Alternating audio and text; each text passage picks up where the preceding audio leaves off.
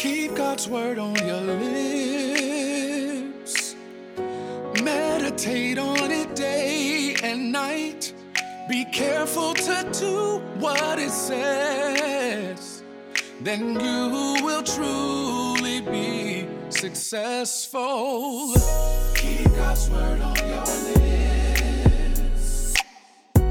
Meditate on it day and night. Be careful to do what it says.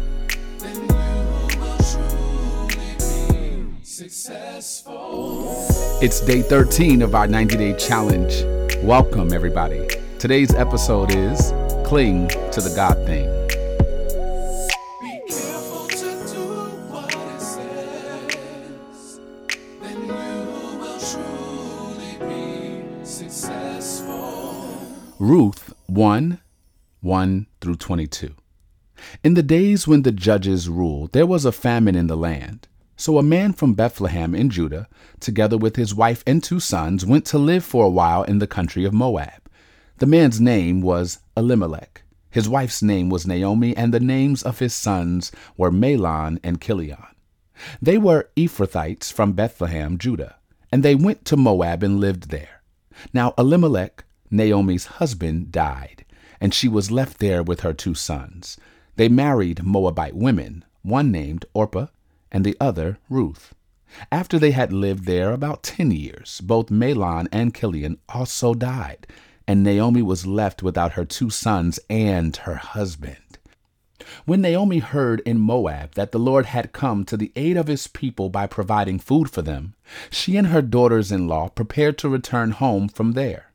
With her 2 daughters-in-law, she left the place where she had been living and set out on the road that would take them back to the land of Judah. Then Naomi said to her 2 daughters-in-law, "Go back, each of you, to your mother's home. May the Lord show you kindness as you have shown kindness to your dead husbands and to me. May the Lord grant that each of you will find rest in the home of another husband." Then she kissed them goodbye, and they wept aloud and said to her, "We will go back with you to your people." But Naomi said, "Return home, my daughters. Why would you come with me? Am I going to have any more sons who could become your husbands? Return home, my daughters. I am too old to have another husband, even if I thought there was still hope for me. Even if I had a husband tonight and then gave birth to sons, would you wait until they grew up? Would you remain unmarried for them? No, my daughters. It is more bitter for me than for you, because the Lord's hand has turned against me." At this they wept aloud. Then Orpah kissed her mother-in-law goodbye, but Ruth clung to her. "Look," said Naomi, "your sister-in-law is going back to her people and her gods. Go back with her." But Ruth replied, "Don't urge me to leave you or to turn back from you. Where you go, I will go, and where you stay, I will stay. Your people will be my people, and your God, my God. Where you die, I will die, and there I will be buried. May the Lord deal with me, be it ever so severely, if even death separates you and me." When Naomi realized that Ruth was determined to go with her, she stopped urging her. So the 2 women went on until they came to Bethlehem. When they arrived in Bethlehem, the whole town was stirred because of them, and the women exclaimed, "Can this be Naomi?" "Don't call me Naomi," she told them. "Call me Mara, because the Almighty has made my life very bitter. I went away full, but the Lord has brought me back empty. Why call me Naomi? The Lord has afflicted me. The Almighty has brought misfortune upon me." So Naomi returned from Moab, accompanied by Ruth the Moabite, her daughter-in-law, arriving in Bethlehem as the barley harvest was beginning. For our worship thought today, the title is Cling to the God Thing. I wonder if you've ever had life bring you from full to empty suddenly. If you haven't, embrace yourself for the possibility that one day you will end up like Naomi did in the book of Ruth. I mean, it was a happy time. Everything was happening right. Her husband of many years had moved her and the entire family into a new place. Her 2 sons had 2 beautiful wives, and it could only go up from here. Then, before Naomi could unpack the boxes, her husband dropped dead, lifeless. gone forever. No resuscitation procedures done. No emergency room to bring him to. He was listed on the mortgage as the primary provider responsible for the house they had just moved into, and in a moment, he was on his way to the morgue. Immediate crisis brings about a pain that process loss will never compare to. Nobody wants to lose a loved one. Nobody wants to grieve the loss of a position, a place, or a thing they value dearly. But if you're going to lose it, you'd prefer to know it months in advance so you can say goodbye, so you can clean your desk, so you can train your replacement, settle some unspoken issues, reconcile and clear the air, and embrace the new normal. But Naomi didn't have that luxury. Before she could even grieve her husband's loss, she had to step up and become the decider. She never imagined her life without her covering, never imagined life without her leader, and now she was leading a new family in a new land with no leadership skills herself.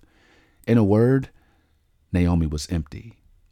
At least she thought she was empty until the carpet got pulled out from beneath her again. No sooner than she could cope with the woes of widowhood, both sons dropped dead suddenly. It hadn't been 10 years between the death of their dad, and now her boys were dead too. Some might say at least it didn't happen immediately, but when you lose someone really close to you, 10 years feels like 10 days. The pain doesn't go away. It just gets replaced with numbness.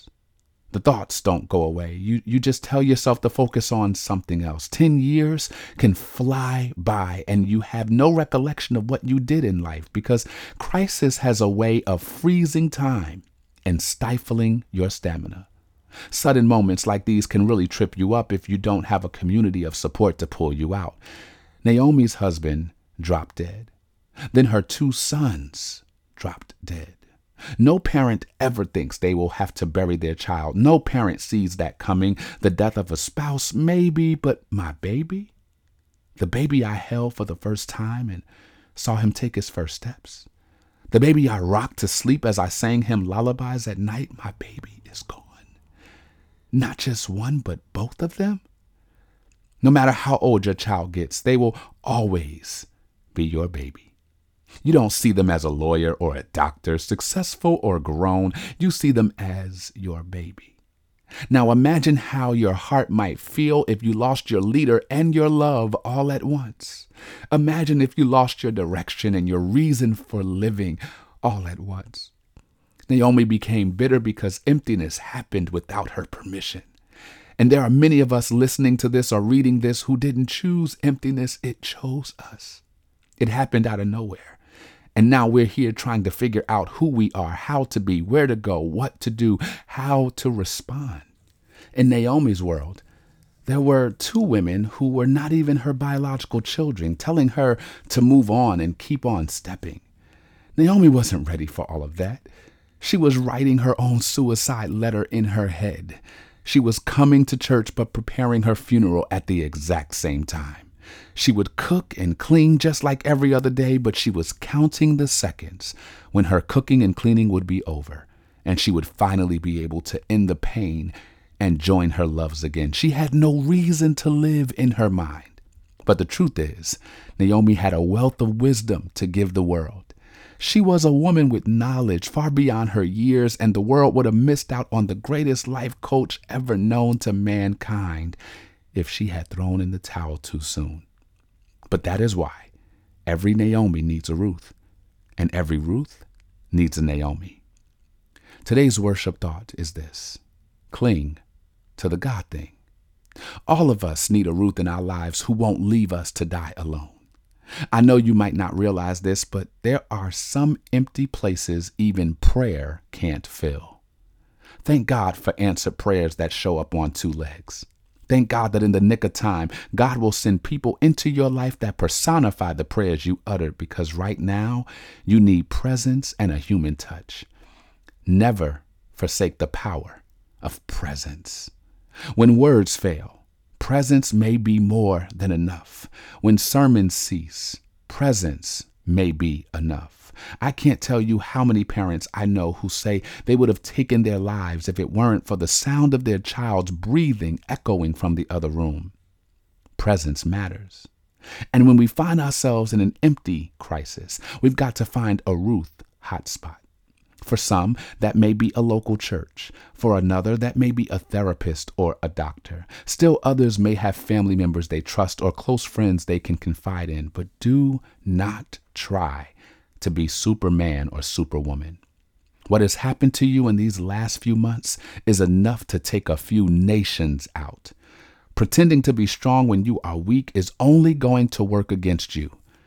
You will heal from this. I said you will heal from this. You will grow beyond this. But in order for you to grow, you've got to accept the Ruths in your life who are here to serve as life support. Very often, God sends us people who fill our lives with presence. But because we love the pain more than the possibility of restoration, we dismiss them and toss them aside. Naomi told Ruth to go back home at least 3 times, but Ruth saw something in Naomi's eyes that she could not ignore. Ruth heard something in Naomi's voice that she could not unhear. When God sends you a Naomi and connects you with someone who may not even know how to ask for you to stay, cling to the God thing. God has empowered you, worshiper, to save someone's life, and he will equip you with the right words, the right wisdom, and the right tools to help Naomi live. Don't let Naomi stay alone. Hear her words, but listen to her heart. Very often when someone's heart is broken, they don't know how to ask for what they need, so they settle for disappearing. They just want to get away, go away, and act as if it isn't that big of a deal, but you have an obligation to be present for Naomi. Ruth decided to go with Naomi. She didn't promise to heal Naomi's pain. She didn't promise to find Naomi a husband. Very often we are trying to fix something we didn't break. And whenever we get in the way of someone's healing, we perform malpractice on a patient that doesn't belong to us. I'll say that again. Very often we are trying to fix something we did not break. And whenever we get in the way of someone's healing, we perform malpractice on a patient that doesn't belong to us. Just be present. Call her every day, even when she ignores your call. Stop by his job, even if he acts like he doesn't want you there. Give a tighter hug, even if no tears emerge from his eyes. Read the heart and ignore the body language. Cling to the God thing. So your worship work today is to answer this question. Who is your Naomi in this season? Who is your Ruth? I want you to identify both your Naomi and your Ruth and surprise them with a gift. It could be a tangible gift. It could be a handwritten letter. It could be a voice note, but thank them for helping you to see God more clearly. Thank them for being God in flesh for you and for helping you during a difficult season. Just maybe the encourager needs encouragement. I want to pray. Lord, you are our surge protector. Thank you for divine connections. Thank you for guiding us to the right people at the right time for the right season. May I be a gift to the people that have blessed me the way others have been a gift to me. Help me to cling to the God thing. Amen. When hope is lost and you find yourself broken, when you can't see your way,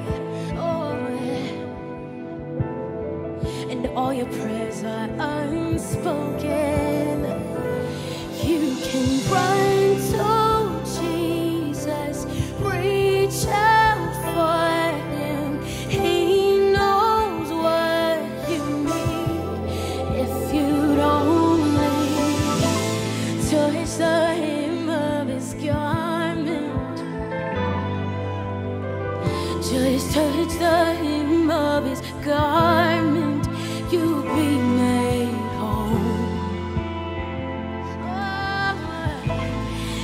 you'll be made whole. Whole again, made new again. Oh, when you find it hard to see, and all of the faith you have is weak, oh, when all you have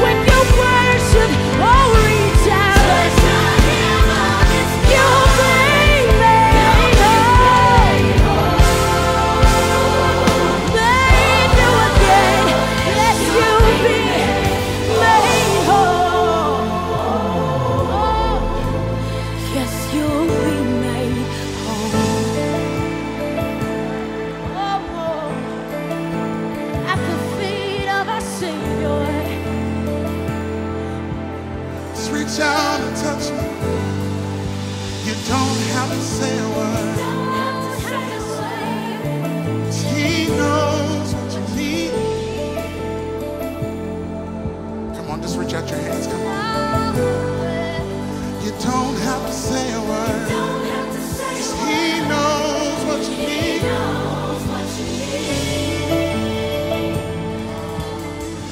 Come on, you're close to him now. Come on, say. You don't have to say a word. 'Cause he knows what you need.